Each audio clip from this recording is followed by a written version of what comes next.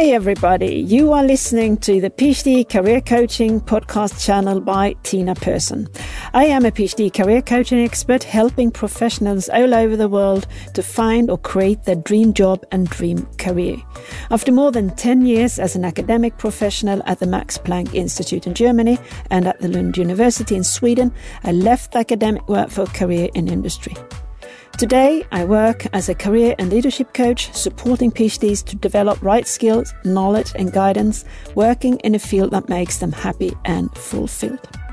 I have a webpage, passagetopro.com, and my podcast you find on Podbean, Spotify and iTunes.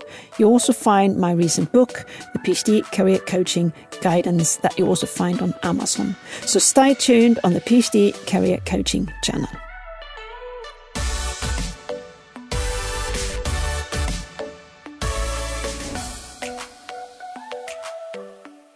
Today's topic is, help, I have a gap in my resume. No worry, it's good. Too many of my clients worry about, I have a gap in my resume. What can I do? What will recruiters and hiring managers think? And so, if I have a gap, what can I do? I say it's fully okay to have a gap in your resume, as long as you know why you have a gap. Honestly, if you have no gap, I personally would be a bit suspicious. In this podcast, I will talk about the possibilities of having a gap in your resume and why it might be the best gap ever. Your career has been running like a high-speed train. You successfully finished your master thesis and shortly after you started your PhD. As PhD holder, you know it takes a lot of your ability and willpower to finish a PhD, but you did it. You decided to apply for a postdoc position, and again, just shortly after finishing your PhD, you started your new career as a postdoc. Whatever your reason was to start your postdoc career is, at the moment, not important. The thing is, so far, your career has been moving from one position to the other, back to back. There could be many reasons why back-to-back careers still are considered as normal, particularly among academic professionals. We think that people around us think you can't have a gap. I guess that is a lot to do with the imagination of a classic academic career in which you transition from PhD to postdoc, then applying for tenure tracking or lecture positions, and then later applying for a professorship. A gap in such a career is never an alternative. You must publish, you work on spare times, you even work even though you're not paid. That is a PhD mindset, a researcher mindset. But is a back-to-back career normal? In career or careers beyond academia, is that what most professionals in work life are pursuing? A back-to-back career? And is it healthy? My answer to that is a clear no. A career is not a sprint, it's a marathon. I said it before. And some gaps will be so important that they will impact your rest of your career or your life career. Most successful people have both breaks in their life and gaps in their careers. It's all about what you call your gap, what value you put on the gap or gaps, and what you learned while having a gap in your resume or in your career. So why could a gap be good? I will give you 5 reasons. 1. Time to think, reflect and look inside yourself. Time to rest and reload yourself with positive energy. 3. Do new things to get out of old routines. 4. Unite with family and friends. 5. Get inspiration. Be creative. A story about the importance of taking a short break, it's told from a former Swedish world-class high jumper. And that story is worth being inspired from. It's a well-known fact among top athletes that it's easy to train hard, but to forget to realize that your body is tired and is in desperate need of a break. That's why many top athletes have coaches. It's to guide them through their sport career. The Swedish high jumper was training for a world event, a journey like a PhD thesis or a long postdoc. It's simply not done in 1 year. It's several years of preparations. The worst case scenario is, of course, to get ill just weeks before the game starts. So, he trained for years. And guess what? He catches a cold just some few weeks before the games. Well, years of training and then a little cold. He was simply forced to take an unwanted break. Arriving to the games without having made the last planned preparations, he had no idea what to expect. But guess what? On that game, he was in his best shape ever. So what is the lesson to be learned? A gap or a break might be exactly what you need to get the best out of yourself. As career coach, I challenge many of my clients to slow down, be more resilient in their careers. The habit of just doing and running might not move you forward. It's called working hard, but maybe not working smart. How long could a gap be? Again, it's all about your story, but a gap of 6 to 12 months in a career transition, you should not even worry about. It's a transition. It's not a gap, it's a transition. Depending on the job contract and the country you're living in, the security systems are differently designed. It could very well be that some of you are not included in any security system. So depending on the situation, different strategies are needed. So, first case here, if you have an opportunity to live in a country with a job security system, you are lucky. But interestingly, I live in a country with one of the best security systems in the world. Still, PhDs are afraid of a gap, and they do anything they can to avoid to have a gap. But the reason why we have a job security system is to support a sustainable transition. It takes statistically from 6 to 8 months to make a transition from academia to industry.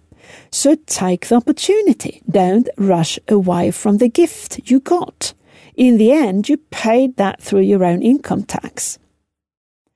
The short career break in the transition is aimed to put you in a better position on the market than you were before.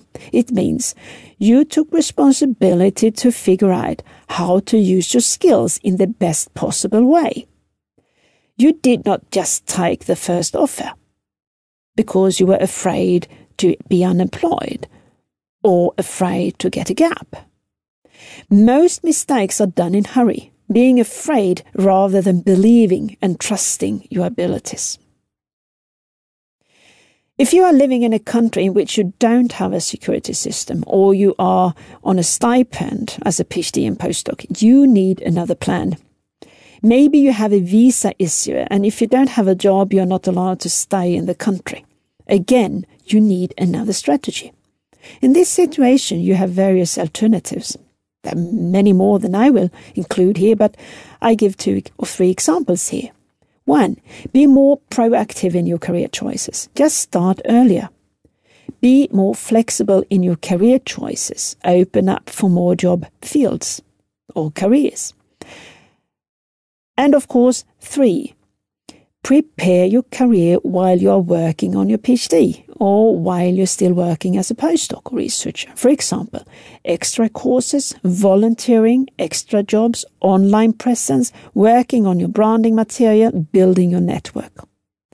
All that will prepare you, and most likely you will get a job very fast after finishing your PhD or your contract ends. It might not be your dream job, but you will for sure get money on the bank account. And remember, the career is not a sprint, it's a marathon. So if you listen to my previous podcast, should I take the job for the money or the skills? It's learning new skills that will move you forward. So if you take a job just to get the money to survive, that's a good reason. And if you are clever, you take a job to learn new skills, grow your network, and to take a break and to think. So even though it's not your dream job, it might be the best career break you ever had.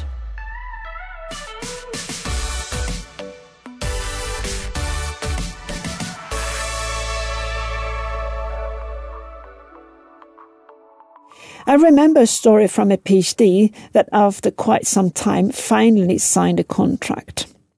After 3 months, he called me and said, "Tina, I'm bored and I'm underpaid. I was desperate when I took the job, but now I'm bored." I said, "Congratulations, it's your first job after your PhD, so I suggest you do following. Learn to know your colleagues. Support your fellow colleagues with their issues. Learn to know your manager and his managing style. Learn management. Cool down and get yourself a spare time activity. Be the guy they like." 1 year later, he was headhunted for a manager job with a salary he never could have dreamt about. So you see, taking a short cooling down break job in a boring job, as he said, might be the best thing you ever did. Tell your story.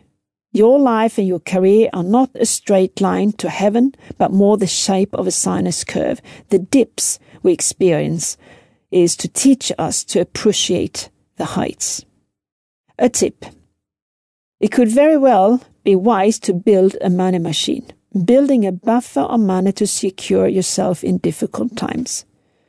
Personal security will calm you down and make you more independent in your decisions. I will give an example of what to say if you have a gap. But first, the story. A young woman moving from the US from her first postdoc. Only after 3 months she realized she could not stay. She saw no other alternative than moving back to Europe without having any new job when arriving. She was tired and felt emotionally empty. She came back to Europe just before the corona pandemic hit Europe. No jobs were announced and most of the people in her country was ordered in quarantine. Not very good time to get back to Europe being unemployed or being unemployed, no job advertised, and limited networking possibilities. Her resume gap was growing. Giving up is not an option, so she continued to apply, and guess what? After 8 months, she was invited for an interview. But now what? What to say about that gap? The answer is, this is not a gap, it's a career transition. You tell the recruiting company the truth, and that is, I went to US to start a 2 years postdoc. I wanted to go to US to learn new skills and to challenge myself.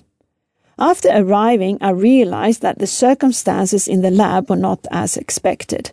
I had 2 alternatives, change lab in US or go back to Europe. I decided to go back to Europe and start looking for jobs outside of academia. This, it was never my intention to stay in academia after my postdoc in US. Coming back to Europe, I decided to take a short break to figure out where I could utilize my skill sets in the best possible way. I took action to start networking outside of the academic sphere and adding new skills to my portfolio. Now I know what I want. I want a job more connected to sales and marketing, and that's why I applied for this job. It's fully in line with what I want. What do you think? I think that's a brilliant story.